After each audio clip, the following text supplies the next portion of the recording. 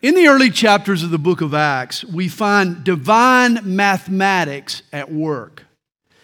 Acts chapter 2, verse 47 tells us that the Lord added to the church daily those who were being saved. He added.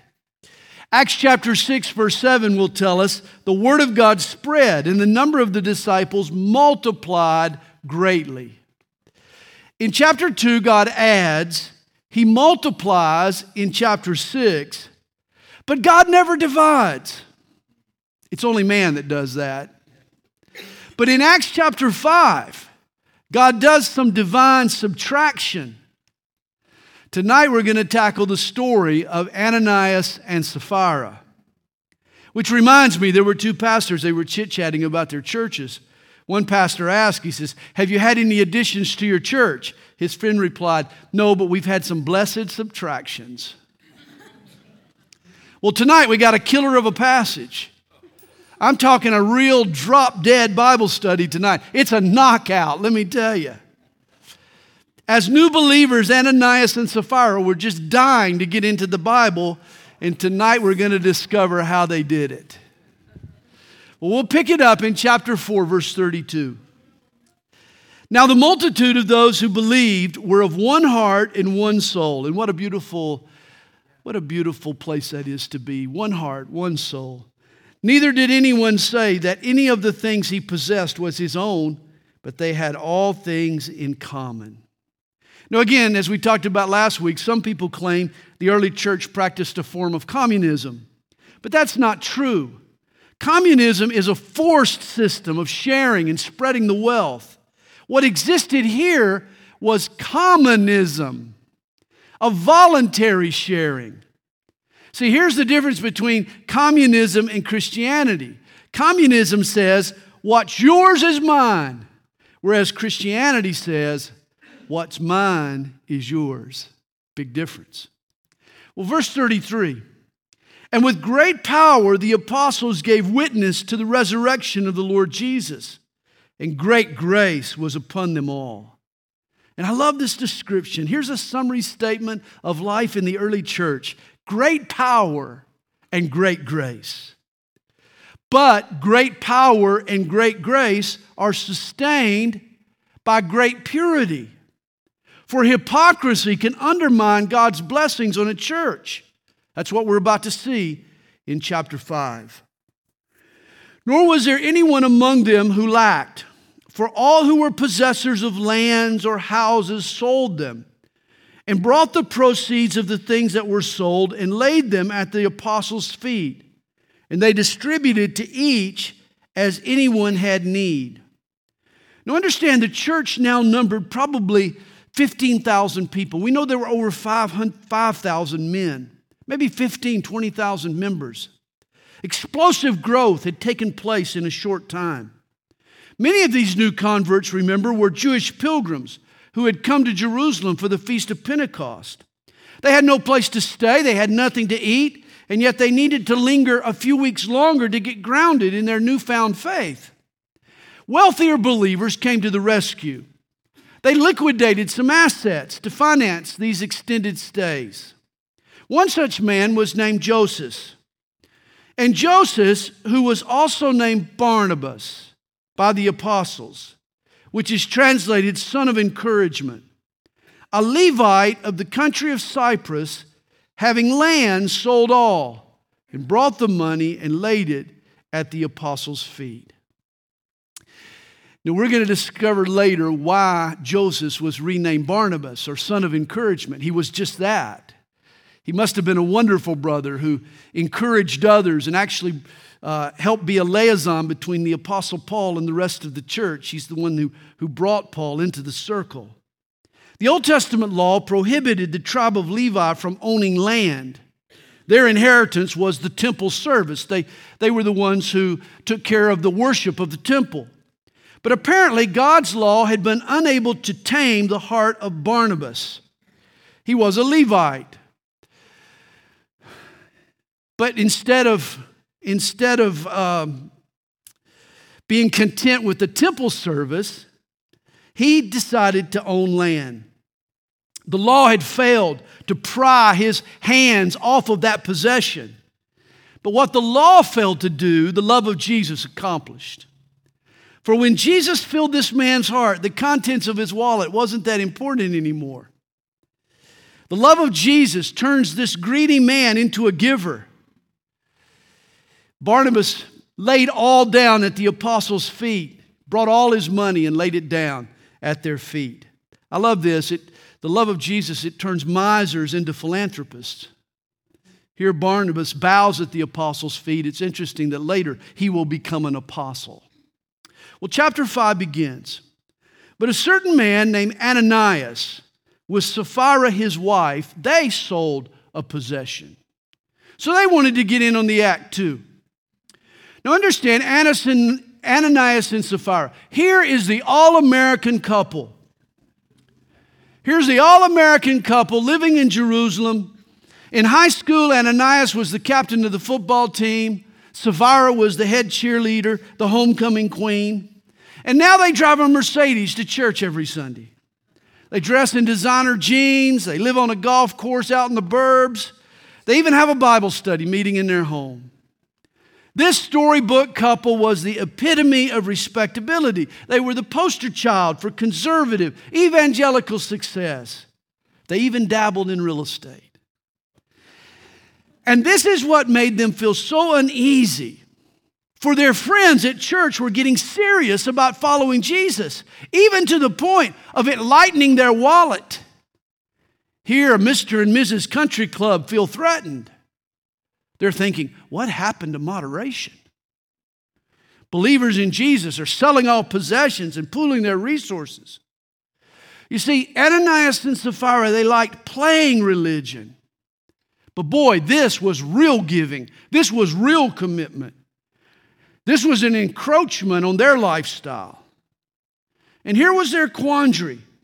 They weren't about to relinquish control of their property, but they didn't want to appear stingy or materialistic.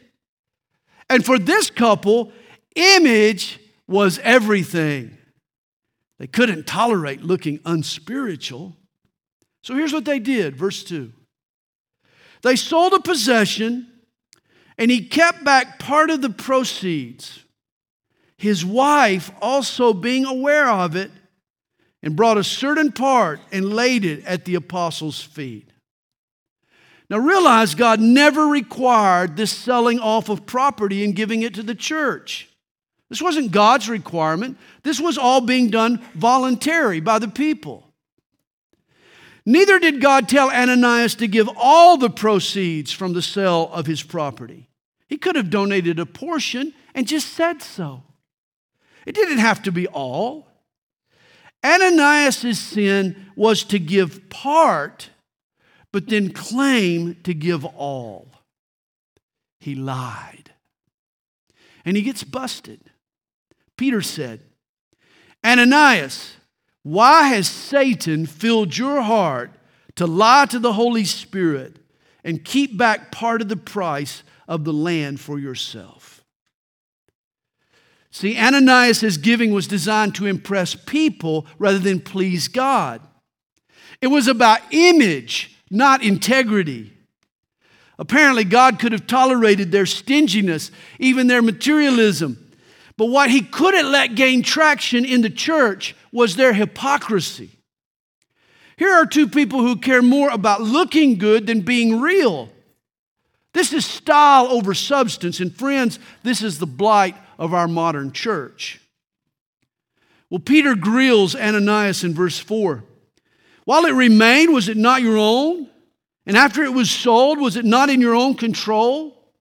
Why have you conceived this thing in your heart? You have not lied to men, but to God.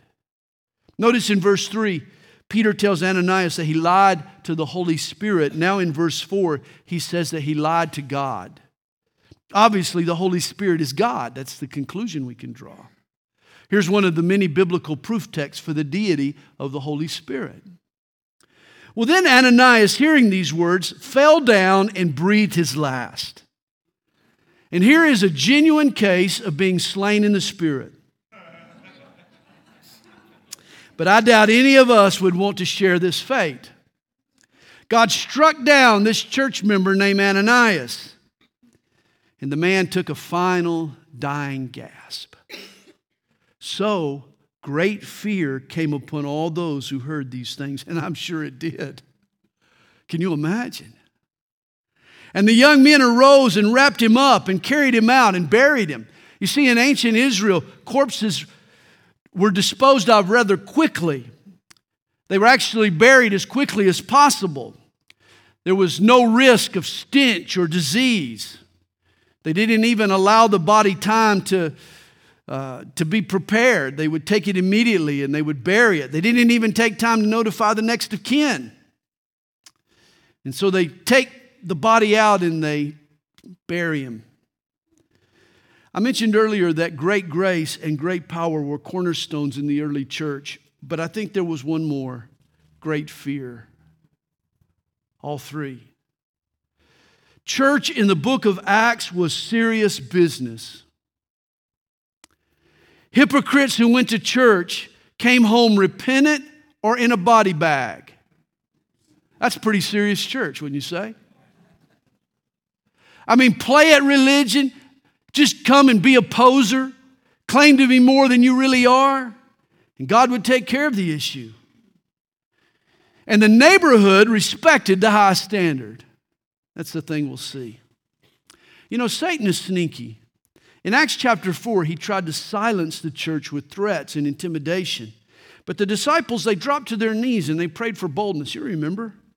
Now in Acts chapter 5, Satan tries a different strategy. Intimidation has failed, so now he tries infiltration. He tries to water down the faith. He tries to dilute their commitment. See, the devil tries to contaminate the church with hypocrisy. He takes the attitude, well, if I can't beat them, I'll just join them.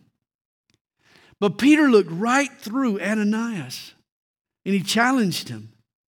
Why has Satan filled your heart? Peter knew exactly where this was coming from. He saw that Satan was behind Ananias' deception. Now today, weak-kneed saints will often question God's severity here. Was it really necessary to deal so harshly?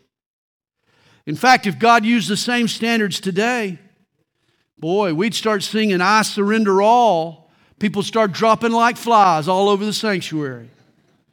Wages would need to bring a fleet of hearses up here to haul off all the bodies. Be a boon for their business. Whenever God launches a new movement, He uses a flurry of miracles to authenticate its genuineness. And in Acts, this is what we've seen so far. We've seen the rushing mighty wind, the flames of fire over the disciples' head, the healing of the lame man. We've seen a flurry of miracles authenticating the genuineness of what's happening. But then God deals harshly to preserve the work's integrity. You remember when God brought Israel into the promised land? He worked miraculously at Jericho, but the very next battle was Ai. You remember what happened? Achan sinned. He hid some treasure in his tent. He too played the hypocrite. He kept back what belonged to God. Achan's sin cost them a devastating defeat. As a result of it, they lost the next battle. God judged Achan to rid the camp of hidden sin, of hypocrisy. And this is the pattern in the book of Acts. God authenticates the genuineness of it, but then He protects the church from hypocrisy. God wants the church then and now to realize the priority He places on purity and integrity, spiritual pride and deceit and two-faced spirituality are sins that short-circuit the work of God. And here God deals harshly with Ananias and Sapphira. It was about 3 hours later when his wife came in. Don't know where she'd been. Might have been shopping at the mall. She had a little extra cash. She came in not knowing what had happened. But remember, she's in on the duplicity. Remember verse 2, called her a co-conspirator. She was aware of what was happening. And Peter answered her, Tell me whether you sold the land for so much." She said, "Yes, for so much." She didn't have to lie. She did, though. Then Peter said to her, "How is it that you have agreed together to test the Spirit of the Lord? Look, the feet of those who have buried your husband are at the door, and they will carry you out." Now notice her sin. She tested the Spirit of the Lord. She challenged God's omniscience and His discernment. The fact that she lied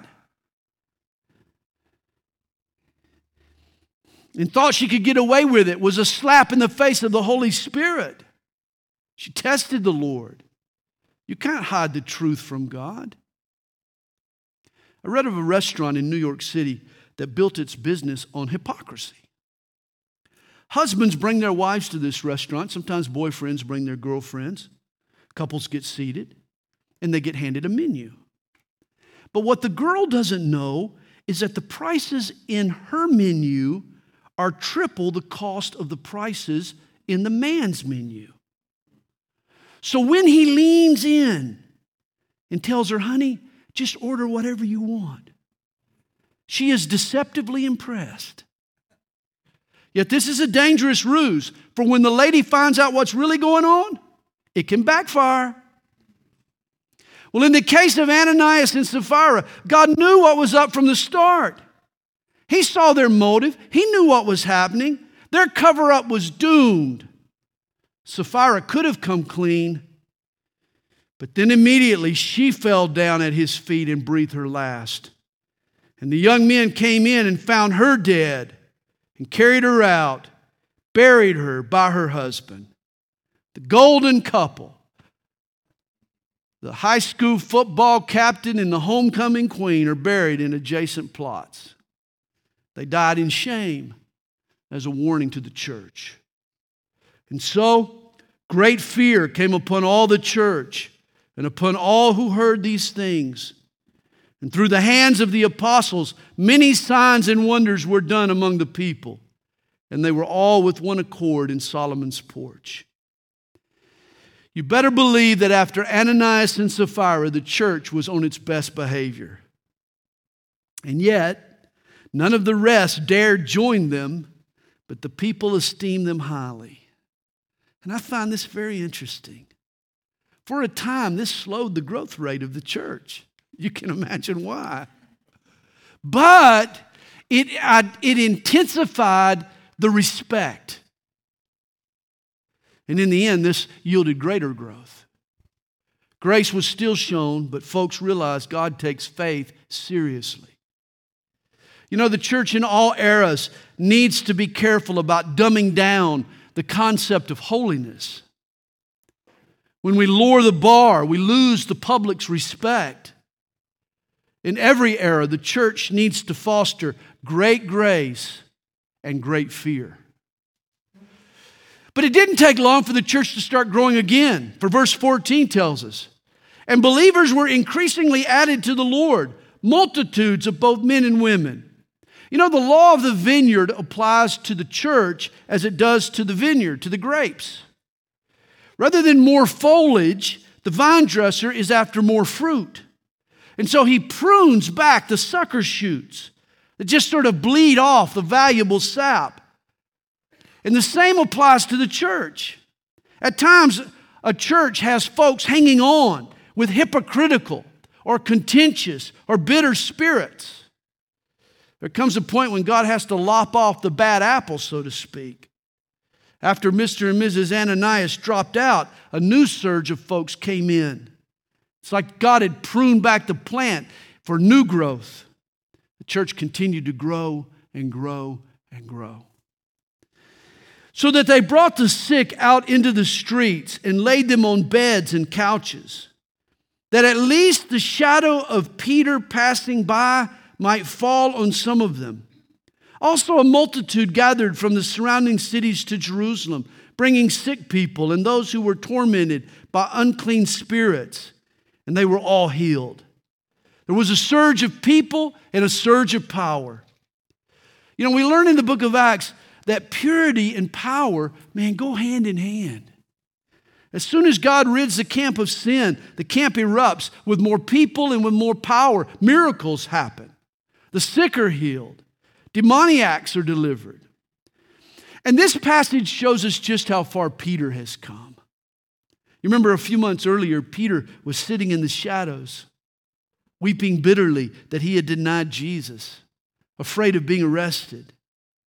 But now he is so associated with the living Lord that people have connected his shadow with supernatural healing.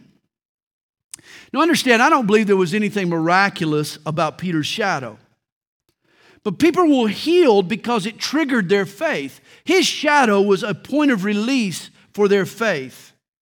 You know, faith can be a nebulous thing, a vague kind of thing, until it has a focus.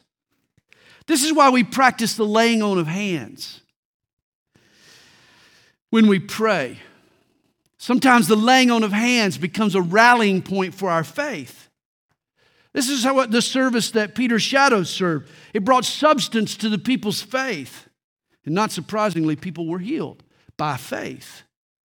Well, verse 17, then the high priest rose up, and all those who were with him, which is the sect of the Sadducees. And remember, the Pharisees were Jesus' enemies. The Sadducees tormented the church. They were the ones who didn't believe in the resurrection. And what did the church come preaching? The resurrection of Jesus. And they were filled with indignation and laid their hands on the apostles and put them in the common prison. There's a lot of laying on of hands going on here. This is a different kind of laying on of hands. They get thrown into prison. But at night, an angel of the Lord opened the prison doors and brought them out and said, "Go, stand in the temple and speak to the people all the words of this life." Notice how the angel defines Christianity as this life. You know, Christianity is more than a set of doctrines. Following Jesus is a lifestyle. It's a mindset to which you commit to live your life.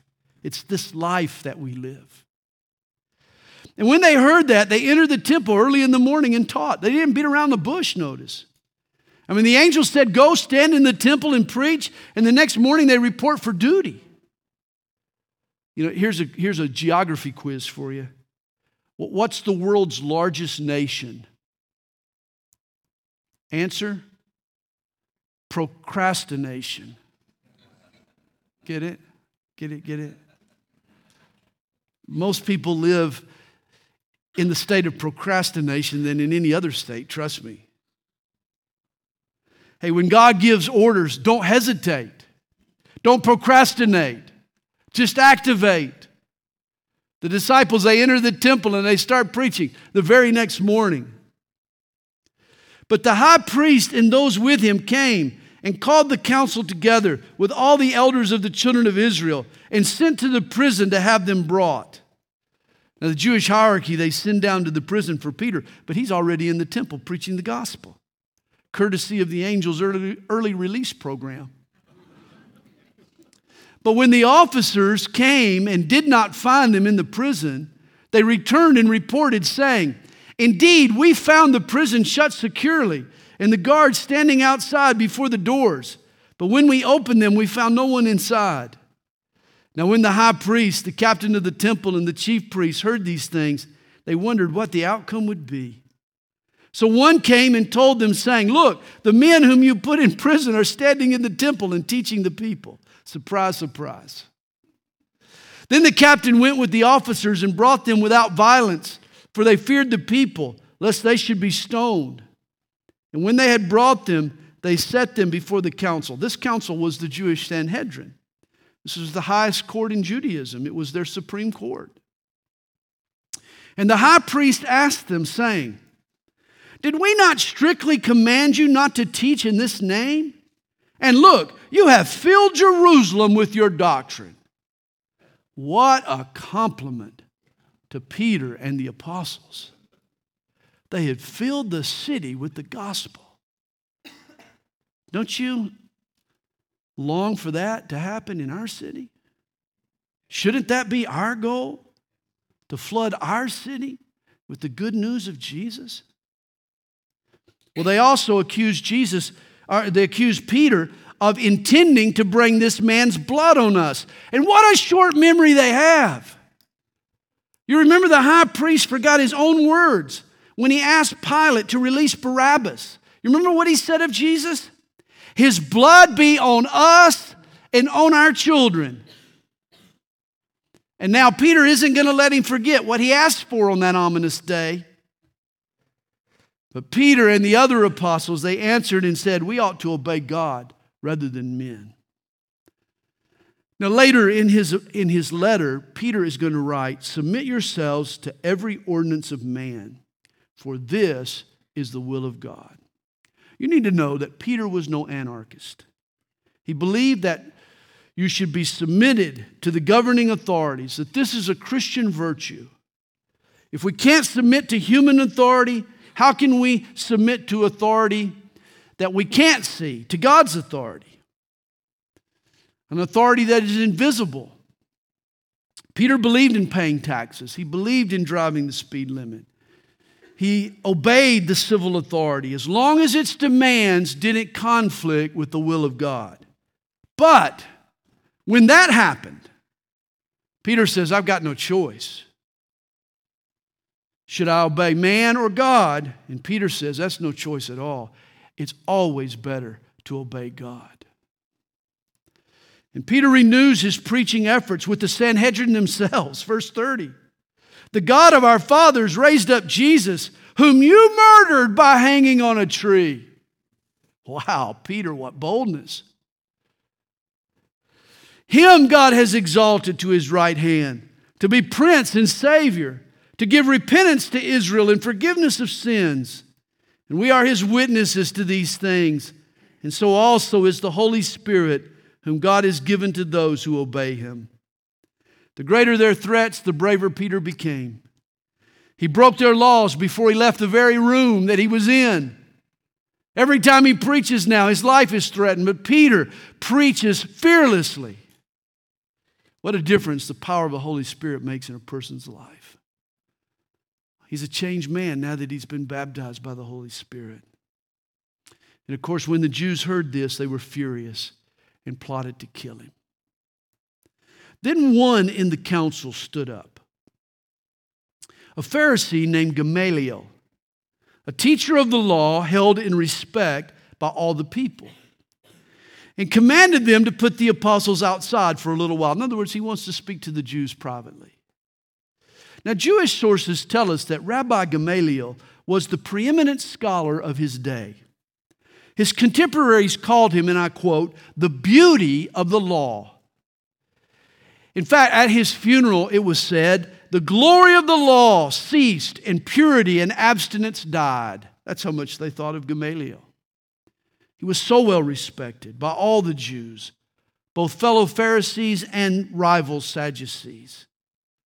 As a side note, according to Acts chapter 22, verse 3, one of his most brilliant students was a young Jew from Tarsus, a man by the name of Saul, who later would be renamed Paul. He was a student of Rabbi Gamaliel. Well, this Gamaliel, he said to them, men of Israel, take heed to yourselves what you intend to do regarding these men. For some time ago, Theudas rose up claiming to be somebody. A number of men, about 400, joined him. He was slain, and all who obeyed him were scattered and came to nothing. After this man, Judas of Galilee rose up in the days of the census and drew away many people after him. He also perished, and all who obeyed him were dispersed. We know very little about either Theudas or Judas, but that was Gamaliel's point. These guys, they created a stir, yet it was short-lived. It died out rather quickly. And now I say to you, keep away from these men and let them alone. For if this plan or this work is of men, it will come to nothing. But if it is of God, you cannot overthrow it, lest you even be found to fight against God. If it's of man, it'll go the way of Theudas and Judas. But if it's of God, You can't defeat it. And why would you even want to? Who really wants to fight with God? Gamaliel gave the Sanhedrin some wise and sage advice. In fact, I wonder what Gamaliel would say today, what he would tell us 2,000 years later, now that Christianity has transformed cultures and birthed civilizations and affected countless generations and spread to the four corners of the globe. I'm sure he would conclude that this Jesus movement was of God after all. Verse 40. And they agreed with him, and when they had called for the apostles and beaten them, they commanded that they should not speak in the name of Jesus and let them go. Rather than execute the apostles, they roughed them up a bit, had them flogged. It was one more attempt to shut them up. And you've got to love the reaction of the followers of Jesus. No apostolic pity parties here. So they departed from the presence of the council, rejoicing that they were counted worthy to suffer shame for his name. Is that your reaction when you're persecuted at work? When your buddies mock you and laugh at you? Do you walk away rejoicing that you were counted worthy to suffer shame for Jesus' name? And daily in the temple and in every house, they did not cease teaching and preaching Jesus as the Christ, as the Messiah. I love how Winston Churchill defined a fanatic. He said a fanatic is someone who can't change his mind and won't change the subject. Well, that was the apostles. How do you stop guys who interpret a beating as a blessing? Throw them in prison and they praise God. Shame them and they take it as an honor. Try to silence them and they grow more public and vocal. You know, these disciples, I'm sure they recall Jesus' words in the Sermon on the Mount. Blessed are you when they revile and persecute you and say all kinds of evil against you falsely for my sake. Rejoice and be exceedingly glad, for great is your reward in heaven. How do you defeat people who are living for heaven's reward? You don't. Well, chapter 6 begins. Now, in those days, when the number of the disciples was multiplying, there arose a complaint against the Hebrews by the Hellenists, because their widows were neglected in the daily distribution. Now remember the divine mathematics. God adds, He multiplies, He even subtracts, but He never divides. It's the members of a church that stir up division. I've heard of churches splitting over the color of the carpet, or whether a piano or a guitar should lead worship, or the location of the water cooler in the new building. I've heard of churches splitting over lots of trivial stuff. Obviously, there are some issues worth fighting for, but how often have churches divided over picky, petty matters? Often superficial stuff is what takes us off the rails. Which brings us to Acts chapter 6, the first church squabble.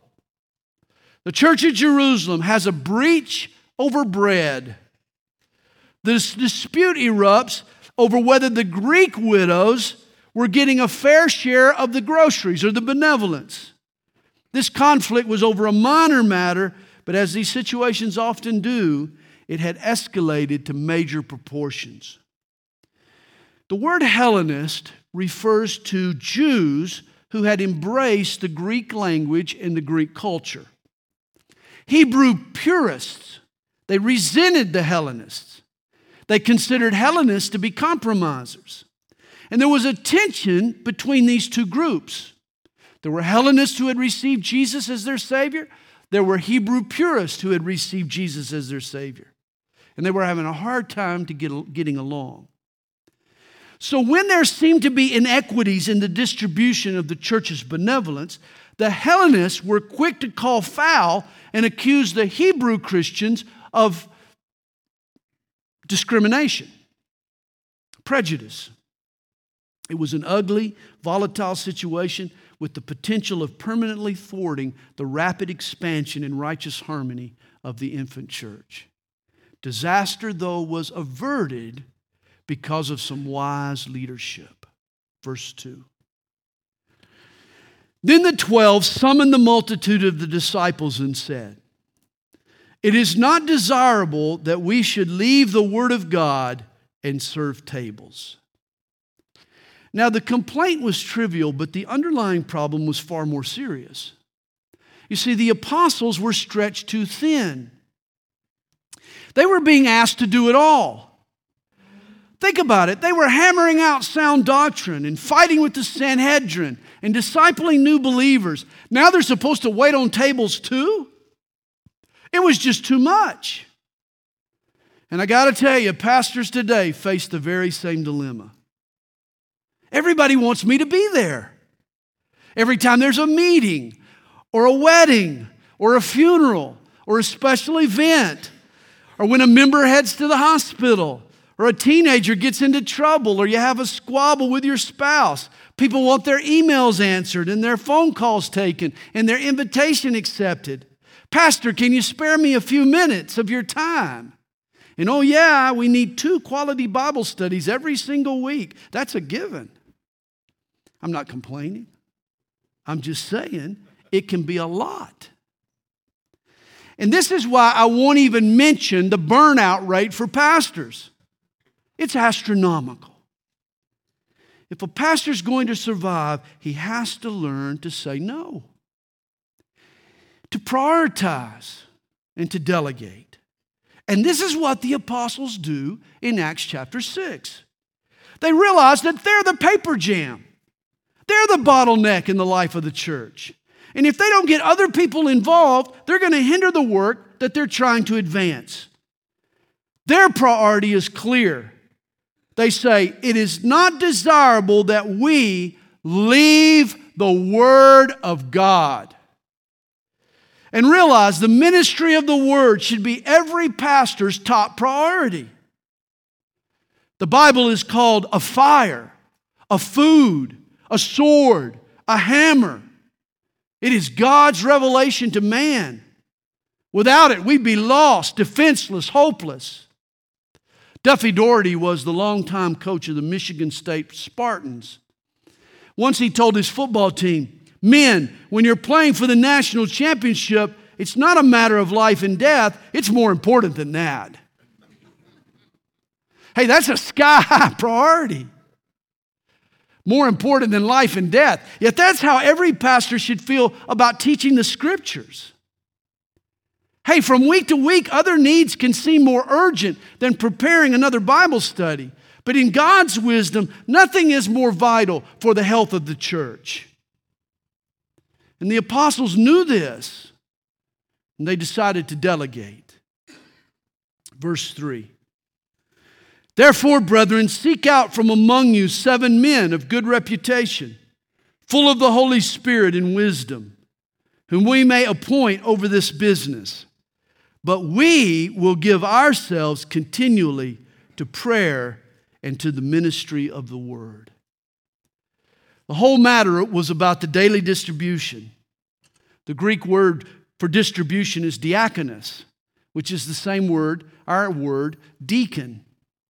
And that's why these 7 men that were chosen to carry on this business were considered the church's first deacons.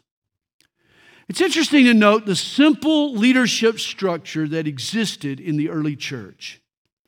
The apostles and the elders, the pastors, they led and fed the flock, while the deacons served.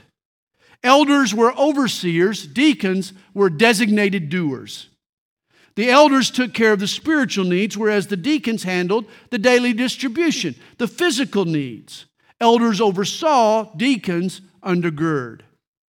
Also notice the spiritual qualifications given to the men who passed out lunch to the widows. They had to be of good reputation, full of the Holy Spirit and wisdom.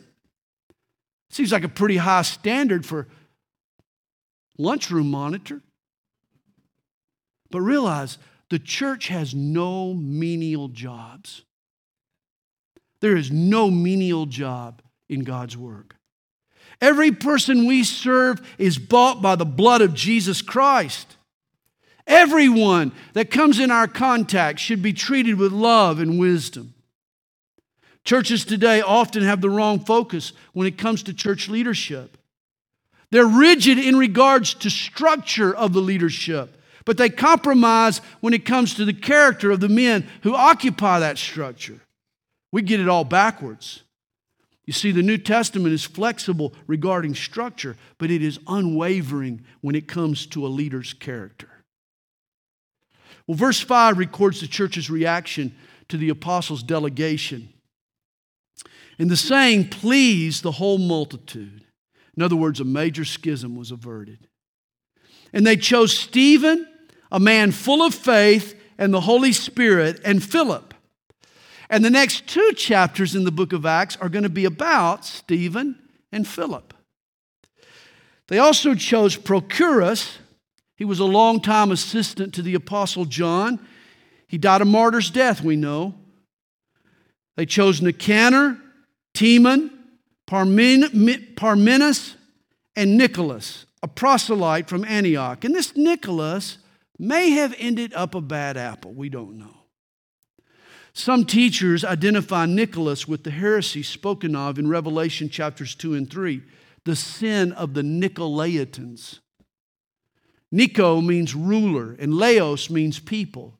And thus the Nicolaitans practiced a bullying type of leadership, the very opposite of what the deacons were instituted to do, which was to serve. The Nicolaitans loved to rule over people. Could it be that this Nicholas rebelled against his role as a deacon and wanted power and authority in the church? And rather than remain a servant, this Nicholas became a tyrant. Could be. We don't know. One other point, later, elders are appointed by fellow elders, but here deacons are selected by the church. Peter said, "Seek out from among you." And in light of that, isn't it interesting that all 7 deacons chosen had Greek or Hellenistic names? You remember the problem that necessitated all this? The Hellenistic widows felt slighted. Thus, the church in Jerusalem chose servants that the perceived victims would tend to trust, fellow Hellenists. Obviously, what was important in this church was a sense of unity and harmony. Well, according to verse 6, the deacons were set before the apostles, and when they had prayed, they laid hands on them. Notice they began their ministry with prayer. Good way to begin any ministry. And then the word of God spread, and the number of the disciples multiplied greatly in Jerusalem. The apostles' decision to prioritize God's word and to delegate these simpler tasks unclogged the bottleneck. The apostles' decision not to try to do it all, but pass the ministry on to others, spawned a new season of growth. This is what we hope to do. We hope to be able to pass the ministry on. We want you to be fellow servants in the Lord. You know, we realize that our priorities is to be the ministry of the Word. And so pray for us that we can maintain those priorities. And a great many of the priests were obedient to the faith. What an interesting development. In the first century Israel, there were about 8,000 priests who served in the temple. 8,000. The Jewish priesthood, of course, was limited to a select group, to one family, to the descendants of Aaron. But in Christ, everyone gets in on the priestly action.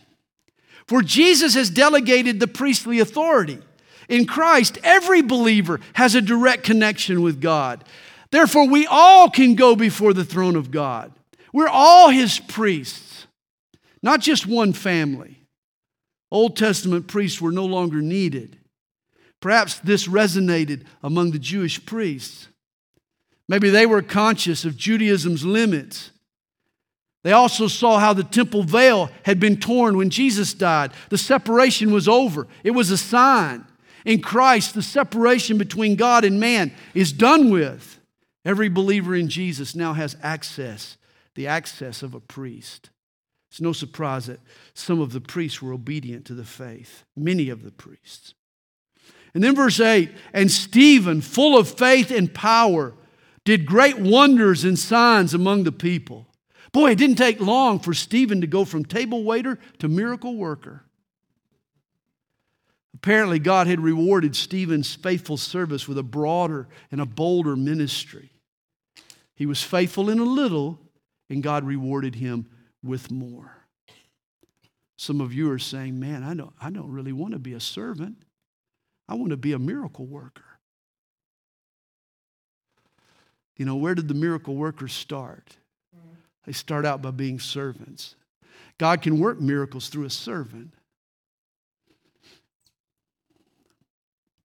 Then there arose some from what is called the synagogue of the freedmen, Cyrenians, Alexandrians, and those from Cilicia and Asia, disputing with Stephen. Now, apparently there's a contingent of Jews known as the freedmen. These were Jews whose fathers had been Roman slaves, but had somehow won their freedom. And apparently they had formed their own synagogue, and for some reason, they had a beef with Stephen. We don't know all the details. And they were not able to resist the wisdom and the spirit by which he spoke.